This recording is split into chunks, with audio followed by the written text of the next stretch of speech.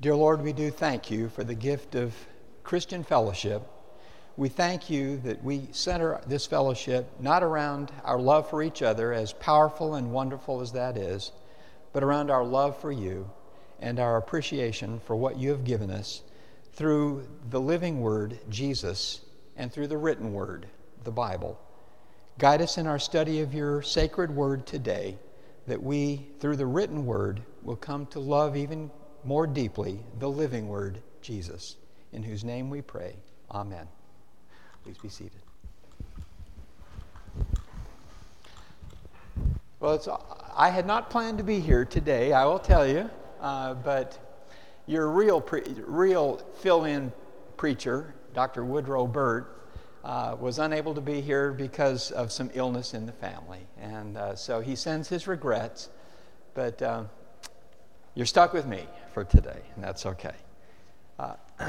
As you know, from previous experience perhaps, when I preach at Big Creek Presbyterian, and in this case, Big Creek Presbyterian, this is an amazing group. I didn't know I was coming, but you did, and you showed up, so thank you for that. But seriously, I love to see, this is a Foreman reunion, is that right? Foreman family reunion? What an amazing family. This is a beautiful view from up here.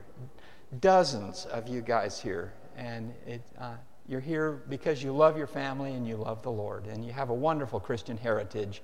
I hope as a family you'll appreciate that Christian heritage that God has blessed you with. But when I do come and fill in here, I try to go with passages that are used around the world. There's a list of recommended Bible verses to be preached from, and churches around the world by the tens of thousands use these verses. Every 52 weeks they preach through the life of Jesus and the key events in his life and key doctrines from the Christian Bible. Today the focus is on the parables of Jesus, and today's selection actually is perhaps the most famous of Jesus' many parables. There's a disagreement as to exactly how many parables Jesus preached, but from the 13th chapter of Matthew, which is where we're preaching from today, 7 different stories, 7 different parables of Jesus are enumerated. From the lips of Jesus came powerful but sometimes challenging teachings. The first of these in the 13th chapter is the longest one and the one that has received the greatest attention over the years. And it's the one that is our focus for today. There's also a passage from the Old Testament that reinforces some of the teachings. We'll look at that as well. But chapter 13, beginning in verse 1, I'll be reading from the Christian Standard Bible here. It says this: On that day, Jesus went out of the house and was sitting by the sea. He was probably in the city of Capernaum, which was kind of a temporary headquarters for him in a portion of his public ministry. He was far away from Jerusalem, but near to where his center of popularity was, also in the region where Peter came from, if it is in fact Capernaum. He was sitting by the sea. Rabbis typically sat when they taught. Jesus was the ultimate rabbi, the ultimate teacher of God in his day and forever. Such large crowds gathered around him that he got into a boat and sat down. It's as though his popularity, which was at its peak at this point, he had the first year of Jesus' ministry was when he was getting known. The crowds began to increase. He performed miracles, and word spreads very quickly when people can get free medical help and that kind of thing. And his greatest year, his second year, if he did in fact have a 3-year ministry, and that's the most popular understanding, was the year of popularity. Crowds began to assemble when they knew where he was by the thousands. And while Jesus had planned to do a little bit of low-key teaching, so many people showed up, it became almost a dangerous situation.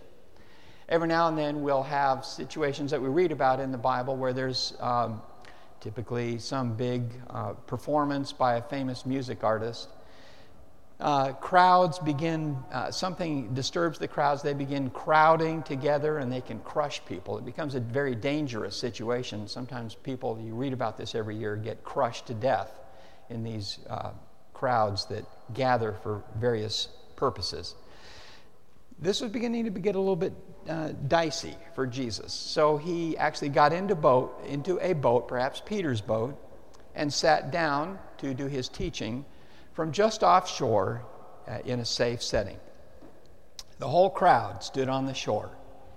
Jesus must have had a pretty good voice, must have been able to project pretty significantly.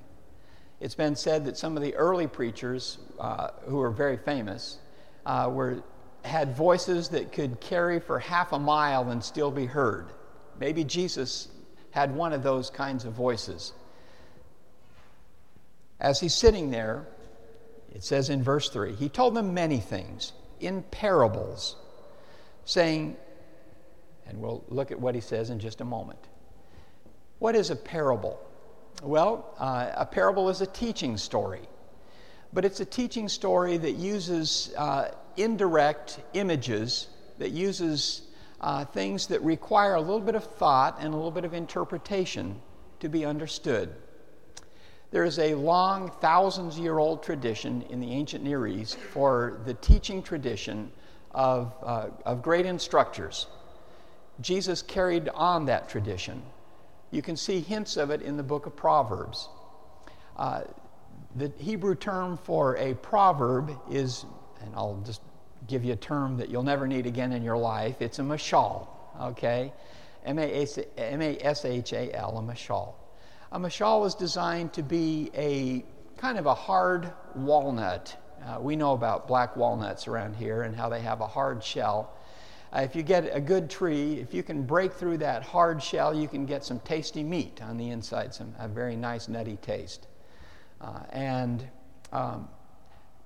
Hebrew wisdom teachers for thousands of years, most famous in the Old Testament as expressed in the writings of Solomon, contain a lot of black walnuts, a lot of sayings that have something really good inside of them but are not obvious to the first time, the meaning of which is not obvious the first time you read it through. Bible translators have a real challenge when they translate the book of Proverbs, and they don't want you really to know about it. Many of the Hebrew sayings in the original language that Solomon recorded were ambiguous. They could go 3 or 4 different ways.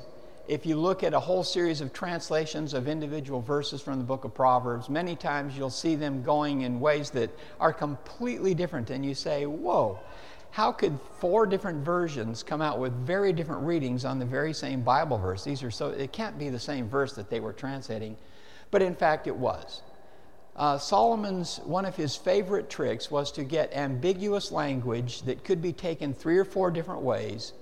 And what he would do, as best we understand it, as he was teaching as the great wisdom teacher in his day, he would have students that would listen to him or read his written Proverbs, and they would sit around a table and they would all have to discuss these different possible ways to understand what he wrote down. Each of the 4 or 5 or 6 different possible ways to interpret that verse had some relevance, some truth. And they would have to talk about the different ways that it could be interpreted and what it might mean. Now, Bible translators don't want to mess with the minds of busy Americans, and so we'll pick one of those and go with that and pretend that that's the only possible meaning that's there. But in fact, the wisdom tradition of the mashal was to have things that might be taken different ways and require some reflective, analytical thought to understand a deeper truth that is actually present within the text. When Jesus told stories, what he was doing was using proverbs in an expanded form, teaching stories that could be taken different ways, and there might not be just one possible way to interpret it. It might be usable in various ways to explain something that would be profoundly important and relevant in the lives of the people. Again, this 13th chapter gives us 7 examples of the kinds of walnuts, the kinds of parables that Jesus provided to his students. Let's look at this one now in a little bit more detail. He told them many things in parables, it says in verse 3, saying, "Consider the sower who went out to sow. As he sowed, some seed fell along the path, and the birds came and devoured them. Other seeds fell on rocky ground, where it didn't have much soil, and it grew up quickly since the soil wasn't deep. But when the sun came up, it was scorched, and since it had no root, it withered away. Other seed fell among thorns, and the thorns came up and choked it. Still other seed fell on good ground and produced fruit, some 100, some 60, and some 30 times what was sown. Let anyone who has ears listen." And that was his story. It's not a particularly long story, more than one verse, a few verses long there, as it's been broken up in later centuries, but a familiar one. One of the things I love about preaching at Big Creek is that you all have a strong rural farming background, so that you understand about seeds and sowing and about the importance of placing your seed at the right depth, in the right kind of soil, with the right kind of nutrients around it. And everyone in ancient Israel understood that. It's been estimated that during, especially Old Testament times, which is my area of expertise, 90% of the people were involved in food production in one way or another. Many of them were farmers. Some were shepherds. But 9 out of 10 folks that you met in that society were involved in food production in one form or fashion. And in Jesus' day, it was very much like that as well. So that when he was talking about a sower, everybody knew what he was talking about. Now, we have amazingly expensive but incredibly useful ways of putting seed in the ground today. And you all have used them. Some of you recently, probably. You can get just the right number of seeds, just the right distance apart, just the right depth, and you're going to have an incredible crop, as good as can be done under the weather and infestation conditions that we have from year to year around here. Back in those days, you're probably familiar with this, but it certainly is true, they were not as sophisticated as we are today. If you wanted to have a good crop, you would first of all probably break up the soil if you could, get that hard crust broken. Rainfall back in ancient Israel and still today in modern Israel was not nearly what we have in North Missouri. I don't know exactly what we get from year to year, but it's approximately 40 inches or so. It's a good year if we get 40 inches. Sometimes it's more, sometimes it's less. In parts south of Jerusalem, if you get 5 inches of rain a year, it's been a good year. Jerusalem itself gets about 13 inches of rain a year on average. Points north of it and closer to the Mediterranean Sea will get closer to 20 inches of rain a year. You can't grow a great crop with just 20 inches of rain by North Missouri standards, anyway. But you can get enough to survive if you're careful. The farmers would break up the soil, and then they would place the seed in the soil and pray for rain and see what happened, and then just let God give them whatever he gave them. And what we have here is a sower now who, having broken up the soil, now goes to the next and most vital step, and that is to place the seed in the ground. Without the aid of the machinery that we have today, what they would do is they would take a bag of wheat, typically, could be barley, those were the two most common crops of the day, and very carefully they would reach their hand into that bag and just spread, with the aid of their hand, the seed into the broken soil. In order to maximize the size of the potential crop that would come around, they sowed all the way to the edges of the field, and along the edges of the field, very much like what many farms are like today, you had a little place for wagons to go. You had a pathway that people would walk on, or animals would walk on.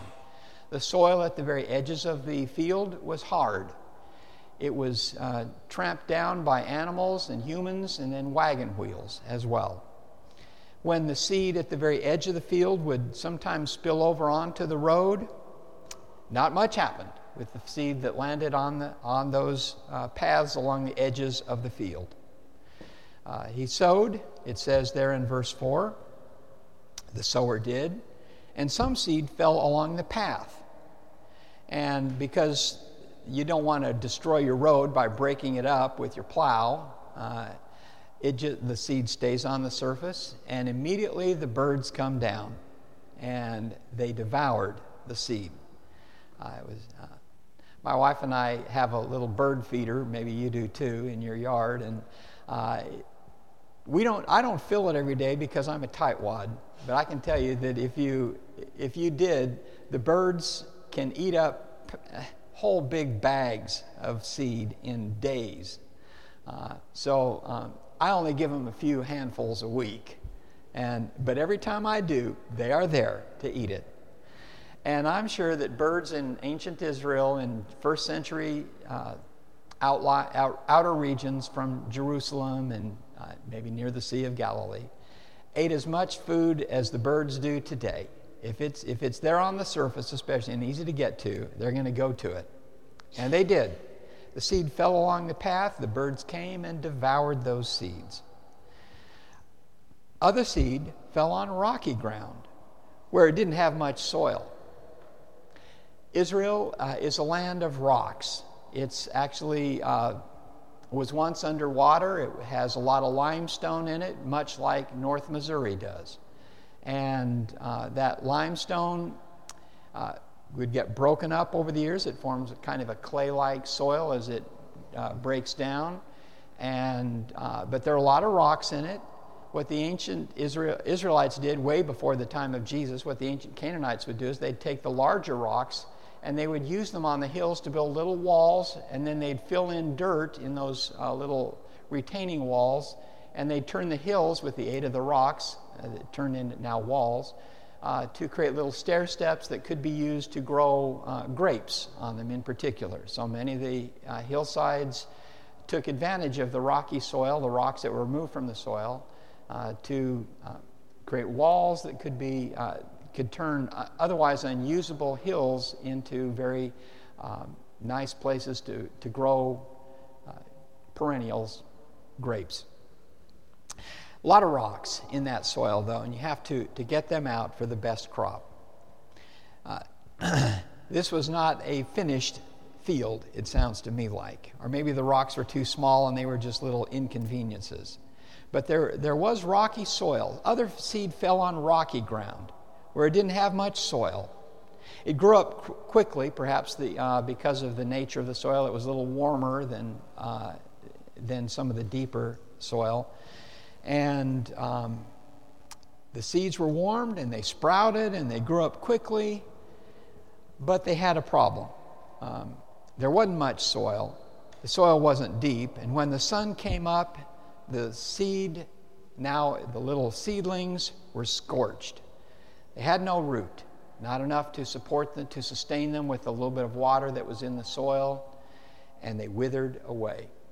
My wife and I just got back from Texas a couple of days ago, and we drove through a lot of farmland from Texas, Oklahoma, and Missouri. And some of the spots were nice and green, but a lot of the places that we drove through had the corn leaves beginning to fold in. They were dry. There wasn't enough moisture around. I'm hoping that those fields will get the rain before it's too late, and they'll have nice crops. But some of them were definitely at risk. And in ancient Israel, again, where you can't count on any more than 20 inches of rain, and that's a good year if you get that, rain was absolutely vital. And a lot, I imagine, of the crops that were planted in the ancient fields of Israel back in Jesus' day and before withered before any seed turned into nice crops. And that was a common experience in their day. But verse 7 says that there were other kinds of problems that they faced as well. Other seeds fell among thorns, and the thorns came up and choked it. They didn't have some of the nice genetically engineered seeds that we have today that can withstand the poisons that we put to kill weeds and still have the crop turn out just fine. DNA, they didn't even know what DNA. Jesus would have known if he'd have wanted to about DNA, but the rest of his people around him did not. And modification of the DNA within the plants.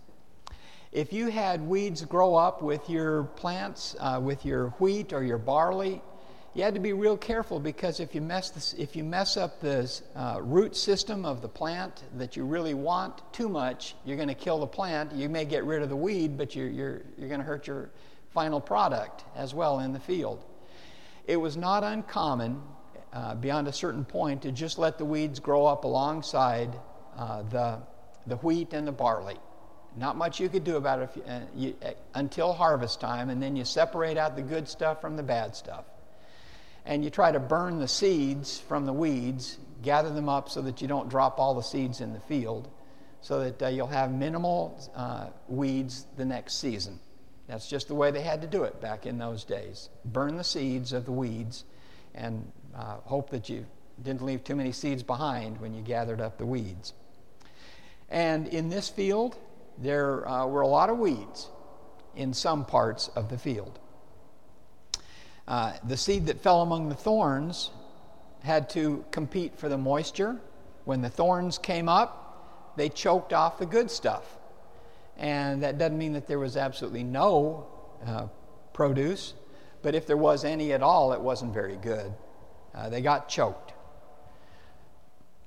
Still other seed fell on good ground and produced fruit, some 100, some 60, and 30 times what was sown. That's a good head of wheat. My grandfather, I worked on his farm out in western Kansas, non-irrigated field. He had a section of land. If he could get 30 bushels to the acre under his conditions, it was a good year for him. Sometimes he actually got 35. I think the highest he ever got was close to 40.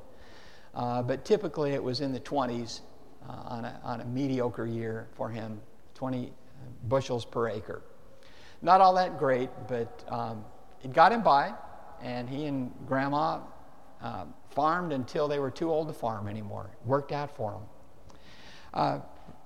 I don't know that as a kid, I never tried to count the number of seeds that came on a head of wheat, but I'd be surprised if it was a full 100. But Jesus said that some of it, in the good soil, some of those heads could produce 100 seeds from just a single seed, 100-fold increase. I wish my retirement funds had produced a 100-fold increase. They never did. They never did. They didn't even get 60-fold or 30-fold. But my wife and I did make it to retirement anyway. Thank you, Social Security. And so farmers cooperate with God to do really one of the great miracles of life that keeps us all here today. They produce food with God's help. And even if the whole field doesn't produce 100-fold increase, or even 60-fold, or even 30-fold, and the seed that fell on that path did not produce anything, the seeds that grew up and were dead within a month didn't produce anything. The seeds that got choked might or might not have produced something. But there were spots in the field that did produce amazingly well, beautiful heads of wheat or barley, and 100-fold increase in some select cases. Jesus ended the parable, and it was just a story that everybody already knew because they all grew up around farms. But there was no explanation to it. And so Jesus said, "Let anyone who has ears listen." And then it says in verse 10, as part of today's reading, that thousands of churches are going through. The disciples, it says in verse 10, came up and asked him, "Why are you speaking to them in parables?" Well, for one thing, Jesus was a direct descendant of Solomon, and so I think it was kind of a family tradition. He's kind of picking up on the great. Jesus was the fulfillment of all He was the ultimate example of the Davidic line in the Old Testament. He was really the greatest Israelite that ever lived. But he picked up on the royal strain with King David, a direct descendant of his. He picked up on the wisdom of Solomon and brought those two together, Jesus being the greatest king. He's the king of heaven, not the king of any earthly domain. But he also was the consummate expression of wisdom in the Bible as well. But his disciples did not always appreciate these little puzzle stories, these walnuts. Why are you speaking to them in parables? And so Jesus answered them there in verse 11, because the secrets of the kingdom of heaven, the secrets, these things are not always obvious truths. The secrets of the kingdom of heaven have been given for you to know, but it's not been given to them. Jesus purposely told stories that had a protective shell on them, so that those who really didn't care about Christianity ultimately, who did not care about the deeper spiritual side of life, who were living only for the moment, living for the pleasures of the body, they wouldn't be troubled by his stuff.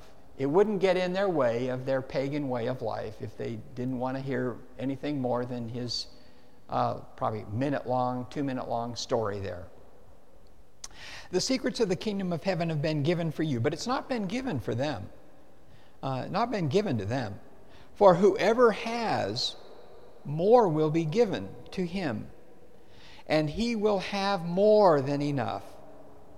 Have you ever taken the time to try to get into a ritual, a routine of reading maybe even a whole chapter of the Bible a day, at least a verse a day from the Bible? I hope you can find enough time in your schedule. I hope you'll build enough time into your schedule to where you can read at least one little bit of the Bible a day. Whether it's a page a day Bible verse calendar, or whether you take the time to read a whole chapter, or like a lot of people do, as you're going down the road, get some sort of little Bible app to where you can plug it into your sound system and just listen to the Bible being read to you as you're going down the road. It's a very nice possibility that we have these days. But getting into some sort of pattern of hearing or reading the Bible at least a little bit every day.